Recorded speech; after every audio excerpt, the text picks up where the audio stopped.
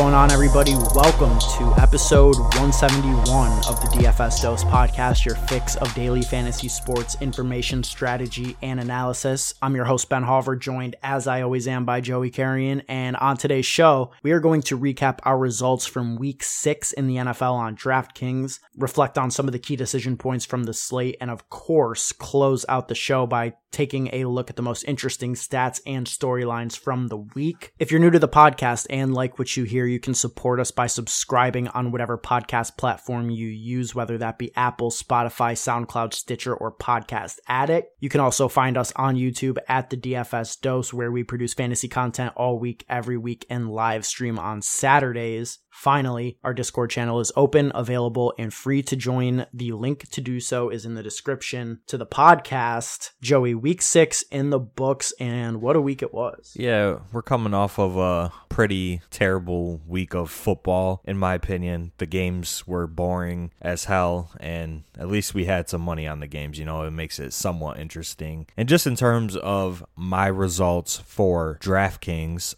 I took a nice L in cash games. Shout out to me. My lineup finished with 122 points. I ran, the chalk build that everybody ran, 3 running backs, paid up for Tyreek Hill, paid up for Lamar. Not a great week. Missed the cash line by 12 points in double ups, had a 15% win rate in head-to-heads, and I felt like my process was pretty solid. Could have been better this week, I will say that. I should have played Cooper Kupp, so that's on me. But I don't regret running Tyreek Hill this week. He still had 12 targets in an elite game environment going up against one of the worst pass defenses in the NFL. It was just me paying up for him led me to play Keenan Allen and T. Higgins, who busted and kind of just hurt the overall, potential of my lineup. And then I also made a mistake in not late swapping, which, we've advocated this season to use late swap to your advantage because you have all of the information from the 1 o'clock games, and it's plus EV just in general to have that information and to make decisions based off that information. And my dumbass stayed with my original lineup of Kareem Hunt and Browns D at the 4 o'clock game.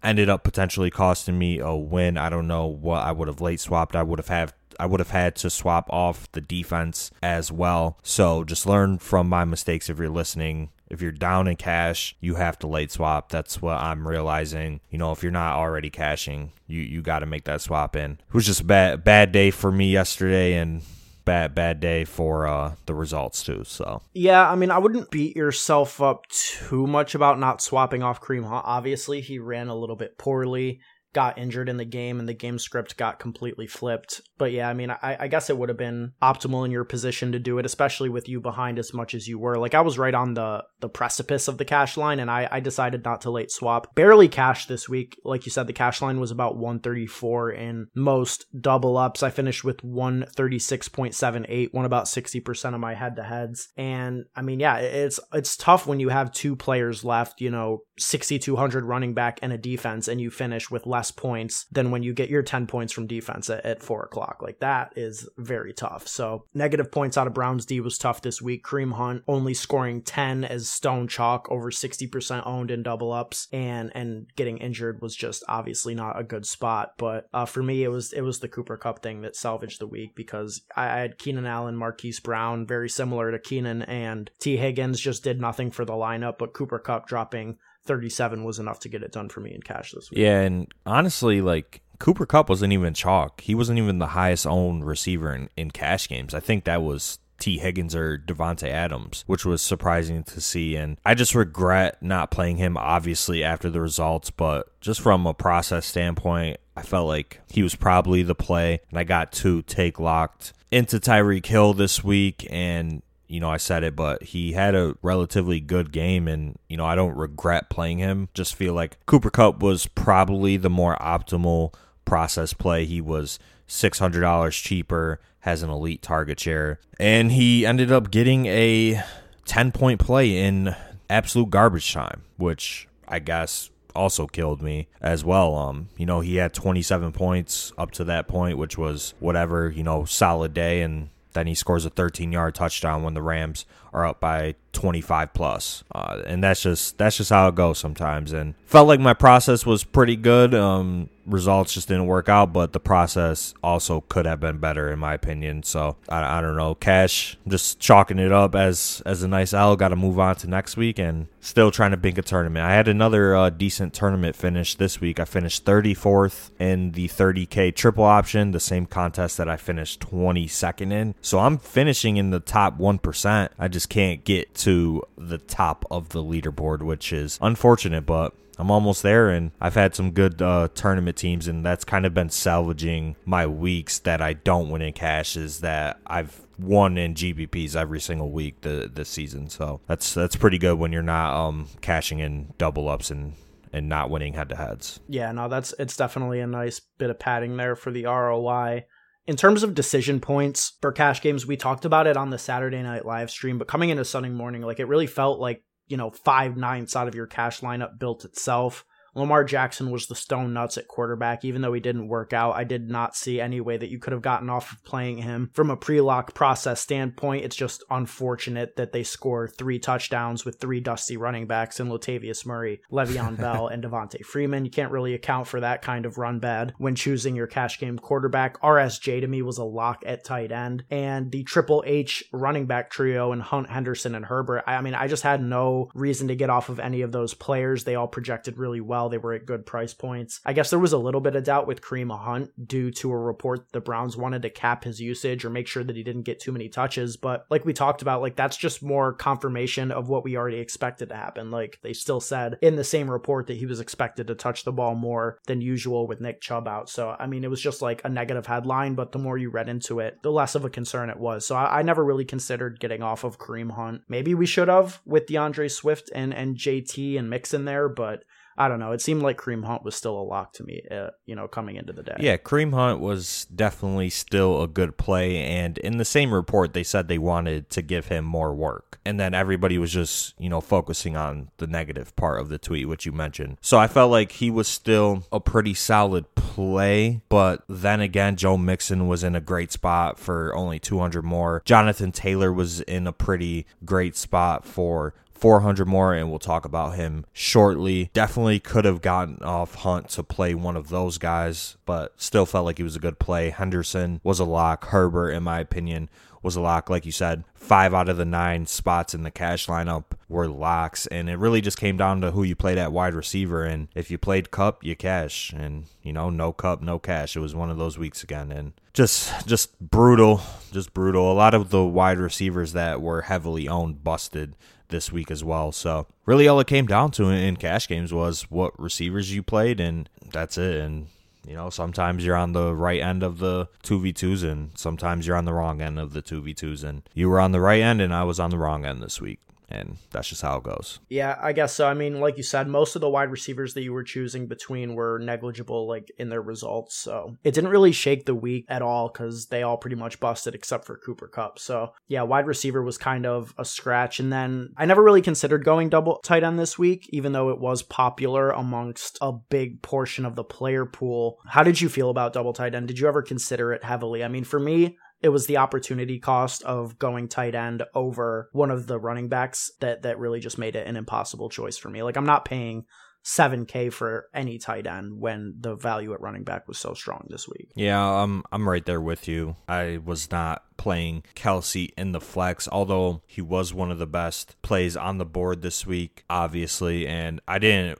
really mind anybody that did. Just like you mentioned, the running back value was too strong with Khalil Herbert locked into like a 100% touch roll in the Bears offense this week, and he ended up getting there. He was a pretty solid play. Kelsey ended up scoring 17 points. He's kind of had, a down year, I think, in terms of Kelsey standards, and he's kind of had a couple bad games by his like high standards. In my opinion, he's obviously still the number 1 overall tight end, but, I'm just not paying $7K for Travis Kelsey in that spot. And a lot of, sharper touts ran that double tight end build and it cashed. So it did work out, but I still feel like the 3 running back build was a little bit better. I don't know, man. This was a weird week. I was tinkering with my cash lineup like right up until lock, which I usually never do. This was the first week that it's happened to me this season, and I know on those weeks it's probably chalked.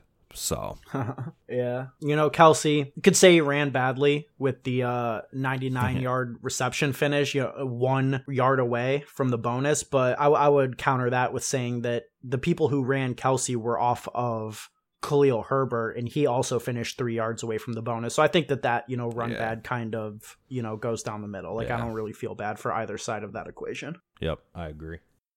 All right, let's get into some of the interesting stats and storylines from the week, and we can start off with a game that I know is close to your heart in the Dallas-New England game. The interesting thing that I took away from this game was that Dak Prescott finally completed more than 23 passes for only the second time this season, the first time since his Week 1 blow-up against Tampa Bay. That change in efficiency corresponded with CeeDee Lamb having the best fantasy game of his young career, 9 receptions for 149 yards and 2 touchdowns. And I'm not going to lie, I was sick this week. You can probably hear it in my voice. I was stone cold passed out halfway through the second slate of games. So I kind of missed what was going on here. What happened in this spot with the Dallas passing game? Was it game plan specific or simply game script because it was a close game going into OT? What forced the Cowboys into a more pass-happy approach this week? Yeah, it was just the game script called for them to pass a little bit more. It was a back-and-forth game throughout the entire game. The Patriots had the lead for quite a bit of time in this game.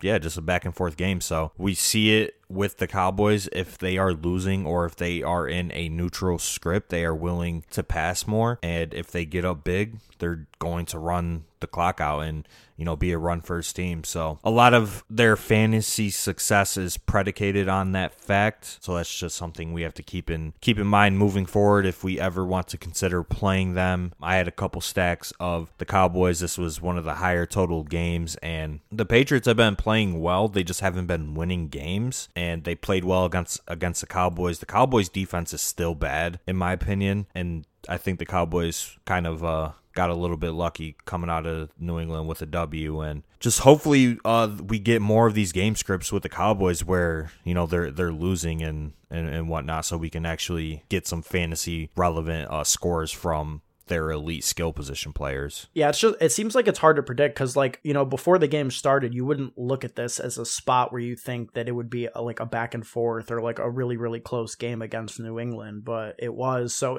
I think it's just going to be hard to predict unless it's a clear-cut spot against another really high-powered offense. So it just makes playing these guys in DFS tricky and sort of relegates them to more of strong GPP plays with wide ranges of outcomes when if it could shift to a run first approach, and that's what the team wants to do, it makes it hard to trust these guys in cash going forward, I think. Yeah, you definitely cannot trust, Amari Cooper and CeeDee Lamb in cash games, in my opinion, especially in games where the Cowboys are favored. CeeDee Lamb got there, Dalton Schultz got there, but other than that, it's going to be a crapshoot every single week with this Cowboys offense, and it's definitely not what we hoped for before the season, which is just truly unfortunate. Yeah, definitely. Got another quarterback story coming off of back-to-back disappointing performances. I think we have to ask ourselves whether or not the beginning of the season was just a mirage with Sam Darnold, because back-to-back disappointing games, he completed 17 of 41 pass attempts in week 6 against a pretty beatable Minnesota secondary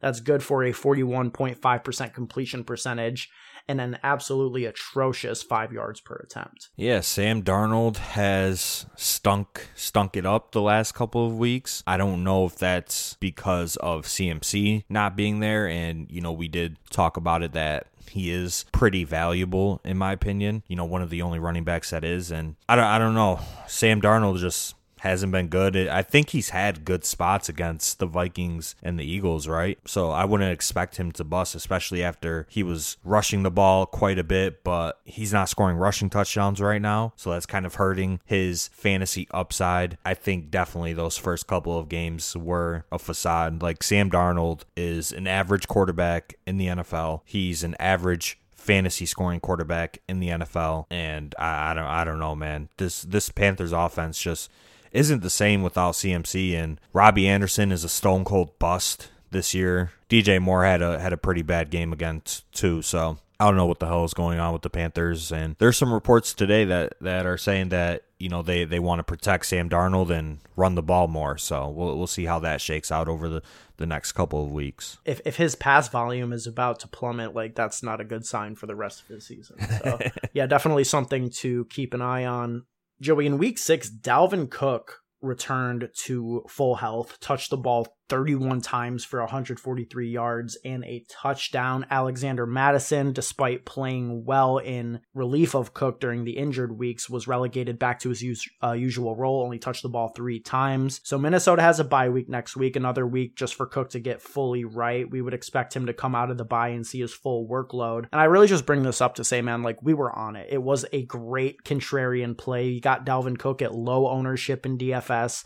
At $7,700, a great price tag. Unfortunately, it did not separate in tournaments. I did have this in a few spots, but because so many of the 6K running backs hit, it didn't really make a big difference in terms of finishing highly in tournaments. Yeah, Dalvin Cook got outscored by JT, by Joe Mixon. Both of those guys were cheaper than him. So like you said, he didn't separate from the field, but still a great GPP play. A couple of the top finishing teams in GPPs had Dalvin Cook, and like you said, we were definitely on it. We talked about it on the stream. I tweeted it out like Friday night that he was a fantastic GPP play, and he ended up scoring 25 points. And I think it was just an obvious spot to buy Dalvin Cook, especially at his $7,700 price tag, because when are we ever going to get Dalvin Cook again at that price this season? Probably never, right? So that's just the GPP plays that you have to be looking for every single week. You know, the low-owned, high upside guys that are mispriced, and Dalvin Cook fit that criteria this week, and he was a great play, so we'll take the W on that one for sure.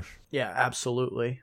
Darrell Williams, in relief of Clyde Edwards-Helaire, had some solid numbers: 21 attempts for 62 yards and 2 touchdowns with 3 receptions for 27 yards. How do you feel about this? I know you would like to victory lap any chance you can when CEH is out. Yeah, I mean, Darrell Williams played on 72% of the snaps, you know, had a majority of the running back touches in this spot, and he scored more points in this game than CEH has scored in any game in his young career. I don't know how you feel about that, but Darrell Williams, I think, is more fantasy relevant than CEH will be, and maybe that's because Jerick McKinnon isn't going to be involved a lot, and Darrell Williams is when CEH is there, but it's just disappointing to see Darrell Williams have a game like this and CEH never have a game like that. So when he comes off of IR, I wonder what the split is going to be, and I still think he's one of the biggest busts this season in fantasy football, especially if you were drafting him at the end of the second round. I've been warning people for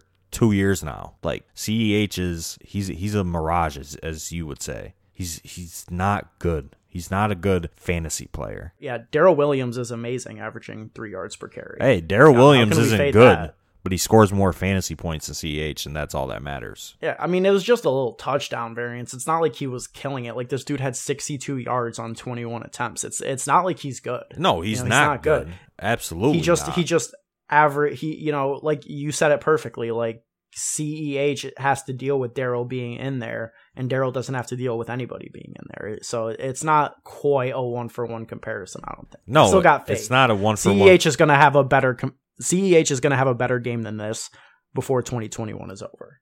Mark my words. Hey, you might be right. You might be wrong. But the thing is CEH just doesn't have that goal line role, which is Darrell Williams' role. And until he gives that role up to CEH, I don't think CEH has a 25, 30-point game in his range of outcomes until he gets that goal line role. And it's just that simple for me. Darrell Williams, 5,800 on DraftKings next week. We'll be talking about that on the Thursday preview podcast. Jonathan Taylor's Week 6 box score looks pretty good. 145 yards and 2 touchdowns rushing with 13 receiving yards.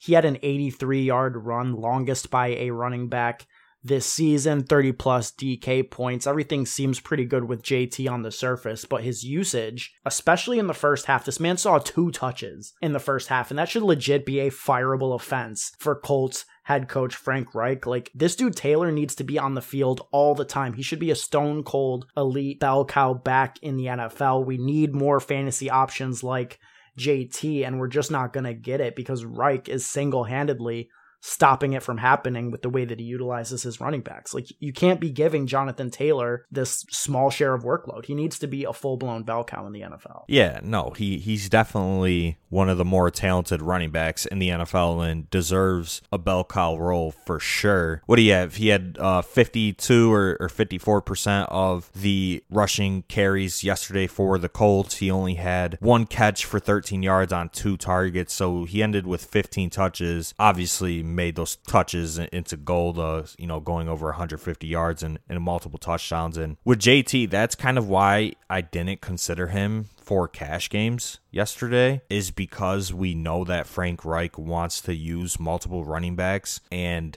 he was priced above, Mixon, Swift, Hunt, Henderson, and if you played him, you kind of ran hot. I think he was still, a pretty solid play, but the touch expectation is not great, and the range of outcomes with this backfield right now, maybe it changes, but up to this point, the range of outcomes in this backfield is just way too wide to play Jonathan Taylor in cash. But, he had that long 83-yard run, scored 2 touchdowns, so it worked out. But you never want to play a guy that's going to get like 13 to 15 touches in cash games, in my opinion. I agree. I thought it was pretty bad to consider JT over Joe Mixon right in that same price range, even though he did end up outscoring him. Like you said, DeAndre Hopkins had 3 receptions in week 6. 2 of them were touchdowns. That's pretty impressive. He has 6 touchdowns on the season, which is holding his fantasy value up, but the underlying usage is actually pretty concerning for DeAndre Hopkins at this point. His target share is down to 19.4% on the season after being at nearly 29% last season. He was behind Christian Kirk this week in targets. He was behind the corpse of AJ Green in targets this week, and I'm just confused about how to handle this. My instinct right now in fantasy would be like, sell high, because I don't think the usage reverts on DeAndre Hopkins. I think that this is how Arizona wants to play.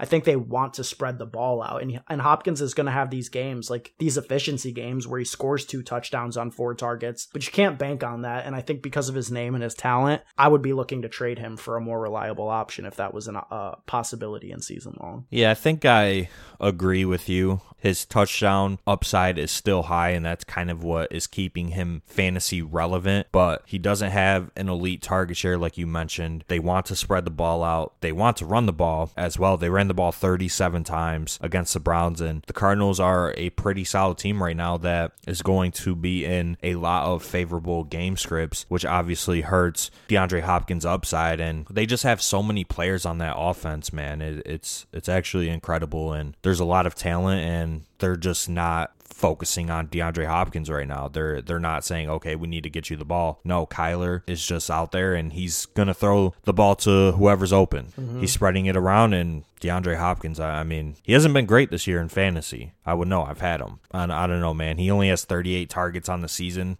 through 6 games, which is kind of disappointing. But 6 touchdowns is really good. And unsustainable, if you ask me. Hey, we've seen touchdown rates sustained with some of the elite guys like Derrick Henry, etc. So who knows? Maybe it is sustainable. Maybe it is. So in week 6, Allen Robinson had the second most targets he's had this year, the second most yards, and the second most catches he's had, right? That sounds pretty good. Things looking up for Allen Robinson? No, not so much, because those numbers are 7 targets, 4 catches, and 53 yards. Robinson on the season is currently averaging 6 targets per game, 3.5 receptions, and 39 yards. He has 1 touchdown through 6 weeks. I think Allen Robinson has officially reached certified bust status. Like, how are we handling Allen Robinson? Is there any shot that he bounces back in 2021? It's looking rough for him, I think. He's averaging 8 fantasy points per game in full PPR, which is abysmal. He was a 3rd-round pick. Like you said it, he's a stone cold bust right now, and I don't think there's any hope.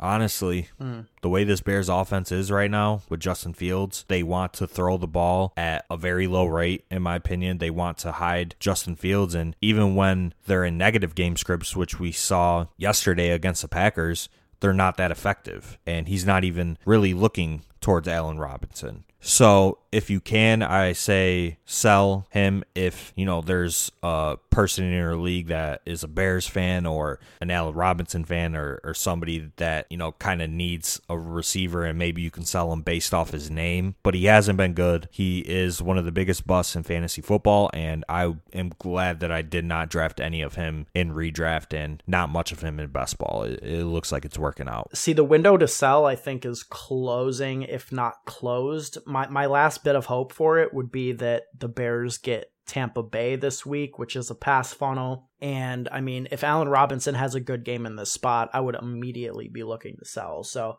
maybe you hold for one more week. I definitely wouldn't start him or trust him, but if he's able to have a good game against a weak Tampa Bay secondary, it would be time to vacate him off of all your rosters if you could. Yeah, no, I agree 100%. While we're on the subject of disappointing wide receivers, I think we got to talk about Keenan Allen here, because at the beginning of the year, I thought that his lack of production was sort of due to the fact that there was like a passing of the torch and that Big Mike Will was full blown in the middle of his 5th-year breakout. And, Mike Will was transitioning into being a stone cold elite alpha wide receiver 1. And that was the cause of Keenan Allen's dip in production. But I don't think that anymore. I'm starting to think that Keenan Allen might just be dust. He might be washed. Because in week 6, Mike Williams, still dealing with an injury, only played on 36% of snaps. The Chargers were down this entire game from jump. Perfect game script for Keenan Allen to feast, get a bunch of targets, and comeback mode for the Chargers. And yet he finishes with 5 catches on 5 targets for 50 yards. He had 1 more target than Josh Palmer. He was not being utilized. And it's just absolutely disgraceful what we're seeing with Keenan Allen here. I don't know what excuse we could possibly give him. I don't know. Like what are we seeing here with Keenan Allen? Yeah, I don't know what's going on with Keenan Allen. And up to this point, he's gotten targets, right? Like he was one of the most targeted receivers in the NFL up to week 6. And his floor, I think, is still pretty solid. He hasn't scored less than 10 points in a game this season, but the upside just hasn't been there as we've seen in recent years. He only has 1 touchdown. Mike Williams, like you said, is kind of taken over as the alpha in that offense, and maybe his lack of production is because it is a new offense, new head coach and whatnot, and they're not utilizing him in the same way they did before where he was an elite fantasy receiver. But God, I mean, he's just been disappointing to start this season, and I'm hopeful that it can turn around.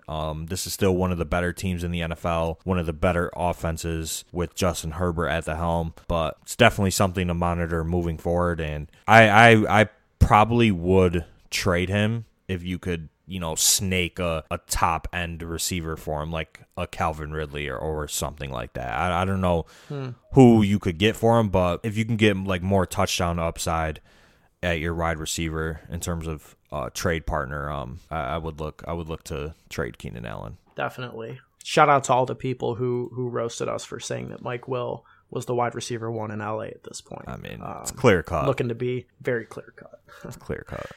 All right, last story of the day. We're going to go to the tight end position with Darren Waller, who was targeted a season low 5 times in week 6. After coming out on fire in week 1 this year, he had 19 targets and a 10-catch performance. It looks like it was wheels up for, Darren Waller drafters. Everybody who took him at the 2-3 turn was about to be sailing to the money. But since then, it's been relatively disappointing. Since week 1, he has no game with over 8 targets. He has 5 or fewer receptions in every game, between 45 and 65 receiving yards in every game, and only 1 touchdown scored since week 1. Now, because the tight end position is so bad, he is still a top 4 tight end in PPR, but it's just not what you're looking for at a player that you had to draft at the 2-3 turn, or a player of Waller's caliber, even at that. And it's kind of surprising as well, because it's not like the Raiders' offense is busting. They're actually clicking. I think they're a lot better than people expected them to be this year, but it's just not happening for Darren Waller. I mean, I would be confident in a bounce back, but it's just not what you want to see at this point in the season. Yeah, the targets are still there. He has 7 targets in every game besides the game that just happened yesterday. He hasn't been good just in terms of the box score, but he's still an elite tight end. So I'm hopeful that he can turn it around. And like you said, the Raiders offense is clicking. They had a good game yesterday, even with their head coach getting fired. So that's kind of encouraging to see. And like I said, I'm still hopeful with Darren Waller, but he definitely has been disappointing this season to where you had to draft him. Like you said, 2-3 turn and best ball in. You're just not getting much out of him right now, especially as a second round tight end draft selection. So I don't know, man. He just needs to turn it the fuck around, because I have so much Darren Waller, it's not even funny, and it's kind of pissing me off. Yeah, man. I mean, God, like all of those Kelsey and Kittle teams, all the CMC teams and best ball, it's all chalked. It's all chalked. Everybody was so hyped for those 101 teams. They're like, yo, I got Christian McCaffrey and Darren Waller. Well, guess what, buddy? You're in 12th in your best ball league right now. Yeah, this best ball season is chalked, but yeah, Darren Waller, I mean, he's just another player that isn't scoring touchdowns right now. Same thing with Keenan Allen. He only has 2 touchdowns through 6 games, something that we didn't really think was possible before the season. He's a clear-cut red zone threat, one of the best in the NFL, and they're just not utilizing him in the red zone at this point. So unfortunate with Darren Waller, but I definitely think he's still a top option. And if somebody's willing to sell low on him, I would be interested in acquiring Darren Waller in redraft leagues. All right, guys, that is going to be it for episode 171 of the DFS Dose podcast, man. Make sure you follow us at the DFS Dose, as well as our personal Twitters. I'm at Ben Hauver, Joey's at Joey Carrion DFS. We'll be back on Thursday with our first look at the Week 7 NFL DFS slate. For more NFL DFS content, check us out on YouTube at the DFS Dose. We just hit 300 subs. That's dope. Shout out to the people for getting us at that benchmark. 350 is the next one, so help us get there. And you can always connect with us for free by joining the Discord channel. Link to do so is in the show notes to the podcast. If you're listening out there, just know that we appreciate you. We value you. Until next time, let's stay accountable and keep it authentic. Vibes.